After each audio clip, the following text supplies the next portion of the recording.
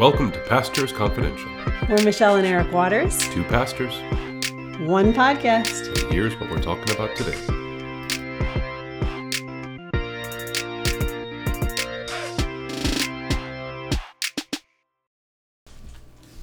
Good morning, love. How are you? I'm good. How are you? I'm good. Yeah, I'm good. Kind of a busy day here at the waterfront. Right after this, I head over to Heritage Place. My mom's furniture is showing up in about another 60 minutes, and so I'll help her go get moved in. Okay. Which will be great. Are the movers going to actually bring in like the bed and everything, or? Yeah, so they bring in they'll bring in the bed and set that up, and then they bring in all the boxes of furniture. Okay. And kind of put them where we ask them to, and then they leave. And Okay. so after that, it's up to us. Yes. Yeah. But it's like a one-room deal. It's a one-room deal. So it's like moving into a dorm room.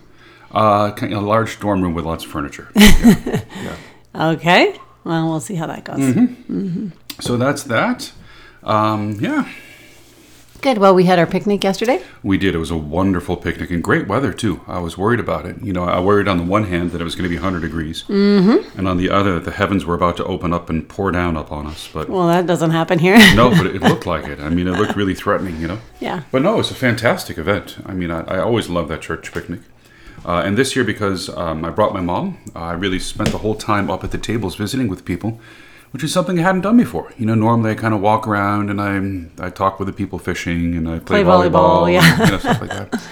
But it was fun. It was really a great time. Yeah. I just love that event. I think it kind of harkens back to the old days. You know what I mean? I just love it. It harkens back to the old days. Yeah. Well, the funny thing is you didn't even grow up in the church. So what old days does it harken back to for you? Well, the fact that we have this church community that's meeting in an oak grove, on tables to gather together and just play dominoes and eat, and with kids like running everywhere. You got the older people are visiting and playing dominoes, and the younger kids are like running around, and it's just I had to rescue several wonderful. of these running around children yesterday. Two little boys jumped out of the little train, little choo-choo train that we have. Two little boys jumped out, and Miss Tiffany was not pleased. So, and then they ran and hid from her. Oh no, that's funny. Yeah, so me and Matthew kind of cajoled them back into the train, and then I had to ride the train because I was trying to keep them in the train, and it's like a bouncy, jouncy thing. Like a jalopy? A jalopy, that was the word I was looking for, yeah. So that was funny. And then there was a little girl that needed rescuing on the kayak as well. So, good. Yeah, it was all good. Well, I'm glad you rescued her. It wasn't rescue, not like this was a life and death situation. Right. Not at all. There were some ants in her kayak, and she wasn't pleased, and she didn't know how to get herself back to get away from the ants. Now that's funny. It pretty much is. That is funny. Pretty much is. Okay, so that was the church picnic, and then I had to go to a fundraiser for Matthew's football. Mm-hmm. So I left that a little early, and then what else is happening? Nothing. Yeah, well, speaking of football, you and I are headed up to West Point this weekend. Yeah. So that'll be great. Yep. So I'll teach Crossways on Wednesday. You teach Women of the Word on Wednesday, and then the next day we head off. So. Yes. Very nice. So that will be good.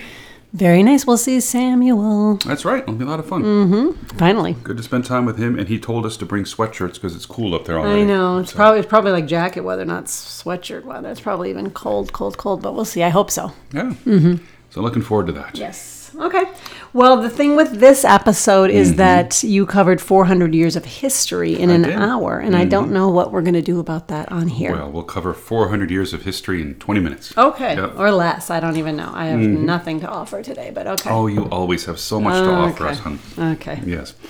All right, so today's lesson is about what's called the Intertestamental Period. Yes. That is the period between the close of the Old Testament and the opening of the New. Mm-hmm. Sometimes called the silent years because God didn't send any prophets to speak. So for the previous 400 years, God had sent prophet after prophet. I think there were 17 of them, as I remember. Mm-hmm. And then, for the centuries before that, God would speak through the judges and so on and so forth. But for these 400 years, God doesn't send anyone to speak until John the Baptist appears, right. And then suddenly John the Baptist appears, a voice of one crying in the wilderness, so on and so forth, and then the story picks up again.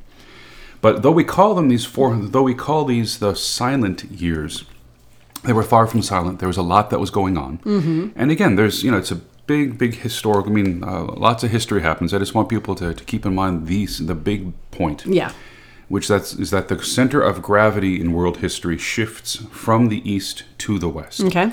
So up till this point, the center of gravity has been in Egypt and Mesopotamia, modern-day Iraq, where the Assyrian Empire, the Babylonian Empire, the Persian Empire.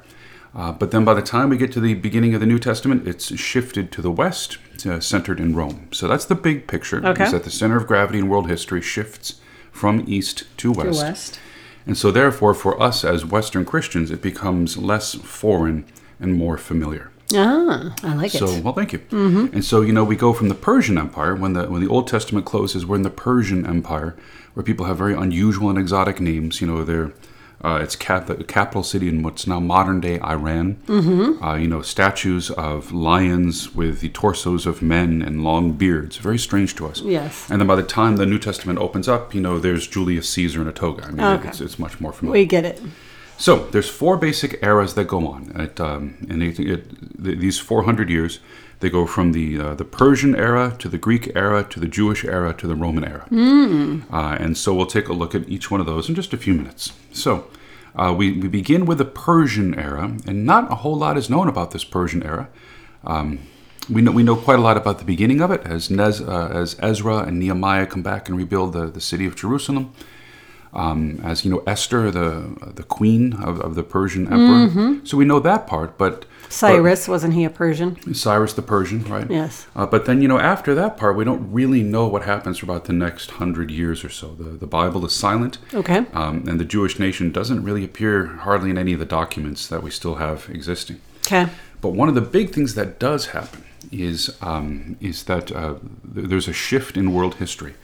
So the Persian Empire was expanding. It was till that point, it was the largest empire the world had ever known. Right. It stretched from the borders of India all the way to Turkey and then down to Egypt. So massive, massive empire. And so King Xerxes I was trying to expand his empire even further west into Greece. And he would have succeeded, except for 7,000 Greeks, including famously 300 Spartans under King Leonidas, who held the Persians at bay for 3 days in a pass called Thermopylae, the Gates of Fire. Mm-hmm. And this is a very famous battle, near and dear to Texans. If you've seen the little bumper stickers that say Molon Labe, come and take it. That's how the Greeks responded. And so when the Persians said, there's 242,000 of us, there's 7,000 of you, lay down your arms. And they said, Molon Labe, come and take them. Okay, so yes, when Texans put that on their car, they're talking about their guns. Mm-hmm. Yes. Yeah, but it dates way back to this. It dates back to this. Amazing. And so an incredible battle. 7,000 Greeks were able to hold off 242,000 Persians for 3 days before they were finally overwhelmed. Persians fought their way through the mountain pass. But they had bought enough time for their allies that a few months later, the Persian fleet was destroyed at the Battle of Salamis. And that was the end of it. The Persians would never again try to expand their empire west. So it's one of those turning points in history. But for those 7,000 Greeks, we could be a part of the Persian Empire today. The history of the Western world could have been profoundly, profoundly different as just one province in a great Eastern empire. But it's not. Okay. And so that was really kind of a turning point in history. Definitely. And then from there on out, the direction begins to shift west. Instead of the east being dominant, now the west slowly becomes dominant. So about 150 years later, in the year 333, Alexander the Great comes storming out of northern Greece, and he defeats at that time another Persian emperor by the name of Darius. 333 BC. 333 yes. BC. Yeah. Okay. So he defeats another Persian emperor, Darius III, defeats the Persians, and then he proceeds to not only conquer the Persian Empire, but then keep going east. And so he keeps going east all the way into India to the border of the Indus River, and then all the way up north into what is now modern-day Afghanistan. Alexander the Great conquered the whole thing in the space of 12 years. Absolutely incredible. The man was a military genius. Isn't he the one that, like, when there was no more lands to conquer, he cried or something? Exactly. That's the famous story about him, is that when he saw there are no more lands to conquer, he wept tears, for there's nothing for him to do. Is he the one with the horse named Bucephalus? Yes. Wow, I'm impressed you know about this. Well, I was a history major. Well. But actually, I learned all this when I homeschooled my children. So that they love these stories, especially the Greeks and the Egyptians. Yeah. So this is where it becomes more familiar to us, right? Okay. Alexander the Great, so he ruled this massive empire from really the Aegean and Ionian seas. So what's now modern day it used to be Yugoslavia, Croatia, Serbia, all the way to India, Egypt, all the way up to Afghanistan. And so he instituted this policy called Hellenization. So how do you rule such a massive territory? Well, he wanted to Hellenize the world, and this is from the Greek word Helena, which is the Greek word for Greece, which I think is based on Helen of Troy. I was going to say that. Yeah, is that why that's called? I think the face that launched a thousand ships, right? And so Hellenization, and his idea was, well, if I can get everybody in my empire to speak the same language, Greek, and to live in the same culture, the Greek culture, and to worship the same gods, the Greek gods, well, then I can unite them and rule them. So he started this process called Hellenization, which will run in the background for really the rest of Bible history, and which paved the way for the gospel to be spread. Exactly, yeah. And Hellenization, a good analogy might be to the internet. There's this idea of, so Alexander the Great basically ruled the world, and he was trying to impose this culture from the top down, kind of a cosmopolitan, international culture from the top down. And just like the internet, there are some great blessings. I mean, the internet really connects people with one another. Yep. News can travel quickly. Ideas can spread, but there's some really bad things that can happen too. There's a loss of culture, a loss of identity. Crazy things can happen. So it's kind of this. If you think of Hellenization sort of like the internet, it can be good, it can be bad. There's benefits and there's curses to it. Another way of thinking about it would be sort of like the modern day movement of DEI, diversity, equity, and inclusion, where there's this idea of, on the one hand, I mean, of course, we want diversity is good, and we want people to feel included. We want no one to be excluded. And we want everything to be, equitable. But there's also a real nasty side of it where it can become a means of control. Yes. And that's kind of what Hellenization was like. Okay. It has a two-edged sword. So Alexander dies at the age of 32, and his empire is broken up among his four generals. The two who concern us are Ptolemy and Seleucus. And so Ptolemy ruled from Egypt up into Syria, and he pursued what we could think of as a soft Hellenization. And so, he imposed Greek culture, Greek language. Okay. But so long as people, obeyed him, he largely left them alone. And so, for example, he funded the Jewish temple. He allowed the Jewish priest to rule the city of Jerusalem, kind of like the Pope in Rome. So it was largely a very tolerant age. Okay. But then around the year 200, the Seleucids take over. So there's this battle between the Greeks, and the Seleucids take over, and they have more of a hard-edged Hellenization to them, where Hellenization really is not cultural; it's more of a political thing. Okay. So it's a means of control. Okay. And the shining example of that is a man by the name of Antiochus Epiphanes IV. Okay. So Antiochus IV and Epiphanes means manifest. So the Epiphany is, of course, when Jesus. It's the season when we celebrate all the ways where Jesus revealed himself as the Son of God, at the Mountain of Transfiguration, at the baptism, so on and so forth. Antiochus claimed that he was Epiphanes. He was Zeus made manifest. And so you can imagine that an emperor who thinks he's a god has got some problems. And so he imposed a real hard Hellenization on his Jewish subjects, not only forcing them to worship the Greek gods, but then forbidding them to worship the Lord God of Israel. So he would do things like his soldiers would come in and they'd make the Jewish subjects eat pork. And if they ate the pork, then they could live. If they didn't eat the pork, they'd be in prison. That kind of thing. Goodness! He desecrated the temple in Jerusalem.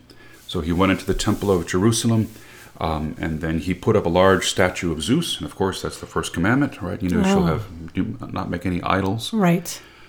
So he put up a large statue of Zeus in the temple of Jerusalem, and then he had his priests sacrifice a pig on the altar. I mean, you can't possibly desecrate a Jewish temple more than that. So that's the abomination of desolation. That's what's called the abomination of desolation, right? In the Bible. Yes. That's pretty bad. It's very bad, yeah. And then Daniel talks about that. Jesus picks that up later. Yeah. But as you can imagine, his Jewish subjects did not take this lying down. And so that brings us to the third area, which is the era of Jewish independence. And this is what's called the Hasmonean era, because the family that ruled was the Hasmoneans. And so there's a fellow, the first of them by the name of Matthias, And he started this revolt against Antiochus Epiphanes. And then one of his sons, Judas Maccabeus, which means Judas the Hammer. Yes. And we have a lawyer around here called Jim Adler the Hammer. Yeah. Right? So it's kind of the same idea. And so he really rallied the troops, and they launched this guerrilla warfare against the Greek troops, managed to drive them away, take over Jerusalem, and most importantly, purify the temple. So it's under Judas Maccabeus that the Jews take the temple back. They find it desecrated. So they remove all the things which have defiled it. They ritually purify it. But when they go to light the menorah, they only have enough oil for one day. Oh. But lo and behold, the oil lasts for 8 days. And that's the festival of Hanukkah. Right. So, now our Jewish neighbors celebrate Hanukkah. But at the same time, we celebrate Christmas. And it owes its origins to this time. Okay, and Maccabees is also one of the books, isn't it? It is. In the Apocrypha. Mm-hmm. Based on Which we'll look at this in a few guy, weeks. Judas Maccabeus. Yep. Okay. So there's this, the way to think about the Jewish years of independence. So Judas Maccabeus starts 100 years of Jewish independence. So for the next 100 years, from about 160 to 60 BC, roughly, the Jews have an independent kingdom. And it first starts out really well. The revolt was started by pious Jews who were horrified and scandalized that they were forced to worship these pagan gods. Mm-hmm. And then, Judas Maccabeus is like this red-blooded Jewish patriot who, kind of like Davy Crockett at the Alamo, only he lives. He manages to fight off the people. Okay. But then by the time you get to like the third or fourth king, things have really changed. And instead of being these, red-blooded, God-fearing patriots, they just become kind of kings, almost like any other. So that by the time as the 100 years go by, each king becomes a little bit less patriotic, a little bit less fervently Jewish, and more they just become kings who are in it for the power, for control. So, for example, they take the name of king, the title of king, which none of them should do because none of them are of the house of David. So who do they think they are? I mean, have they not read the prophets? But they take the name of king. They claim to be the priests, and again, they're not in the priestly line. But they don't care. That's all about the power to them. This is the Hasmoneans still? This is the Hasmoneans, yeah. There's all this terrible fighting back and forth and, horrible behavior on their part. So one of the kings, for example, imprisons his mom and his two brothers. He lets his mom starve to death. He's killed. The two brothers are released from prison. His widow marries one of them. I mean, it's just, it's really kind of gross. But this finally ends around the year 63, where there's two brothers who were fighting for power. And by this time, the Romans, who over these centuries have come to power, the Romans are in the area. They see an opportunity. And so Pompey the Great, who was one of the greatest Roman generals of his time, Pompey the Great throws his support behind one of the kings, in exchange, of course, that the Romans, that this king becomes a client of Rome. Okay. So then that really brings an end to the era of Jewish independence and a start of the Roman era. So Pompey the Great comes in. He conquers Jerusalem. He wants to go see the temple, and the Jews say to him, no, you can't see the temple. You're a Gentile. Right. Well, if a man named Pompey the Great isn't going to take no for an answer. So he walks into the temple, walks into the Holy of Holies, and finds the place is empty, which completely stuns him because, of course, Greeks and Romans, they have huge statues of their gods. And all the Jews have is this empty place because the Ark of the Covenant isn't there anymore. And so, but that's one of those things. Again, the Jews feel like, their temple has been desecrated. And so the Roman era gets off to a bad start. Okay. The Roman era also gets caught up in what's going on in Rome at the time. So in Roman history, we're at the very end of the Roman Republic, very beginning of the Roman Empire. Pompey the Great is one of the greatest generals of his time. The other is Julius Caesar. These two men duke it out for the levers of power. There's a lot of back and forth. Julius Caesar wins, but then shortly after he wins, Julius Caesar is assassinated by the Senate. And then shortly after that, Julius Caesar's nephew Octavius becomes Augustus, and he's the first of the true Roman emperors. Right? Okay. Well, all that's going on in Jerusalem. There's a fellow by the name of Herod, and Herod's very politically astute. He throws in his lot with the right man, with Julius Caesar. He helps Julius Caesar win a key battle for control of that part of the Roman Empire. And as a result, the Senate of Rome declares him to be the king of the Jews. And they give Herod Roman troops to come and claim that kingship for himself, which he does. So he marches into Jerusalem with these Roman troops, and he pacifies the place.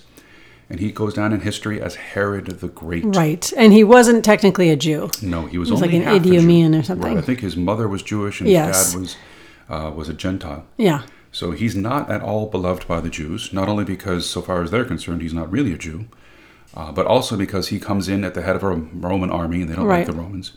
And then he becomes the puppet king of the Roman emperor. So, all the taxes and stuff and all that, all this, nasty Hellenization that they don't like, he's the front man for it.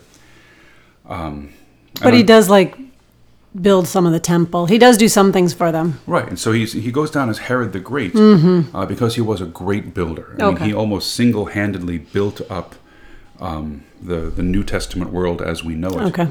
He built a city, a port from scratch. The Holy Land was kind of like Texas back in the day. There really was no deep water port to speak of.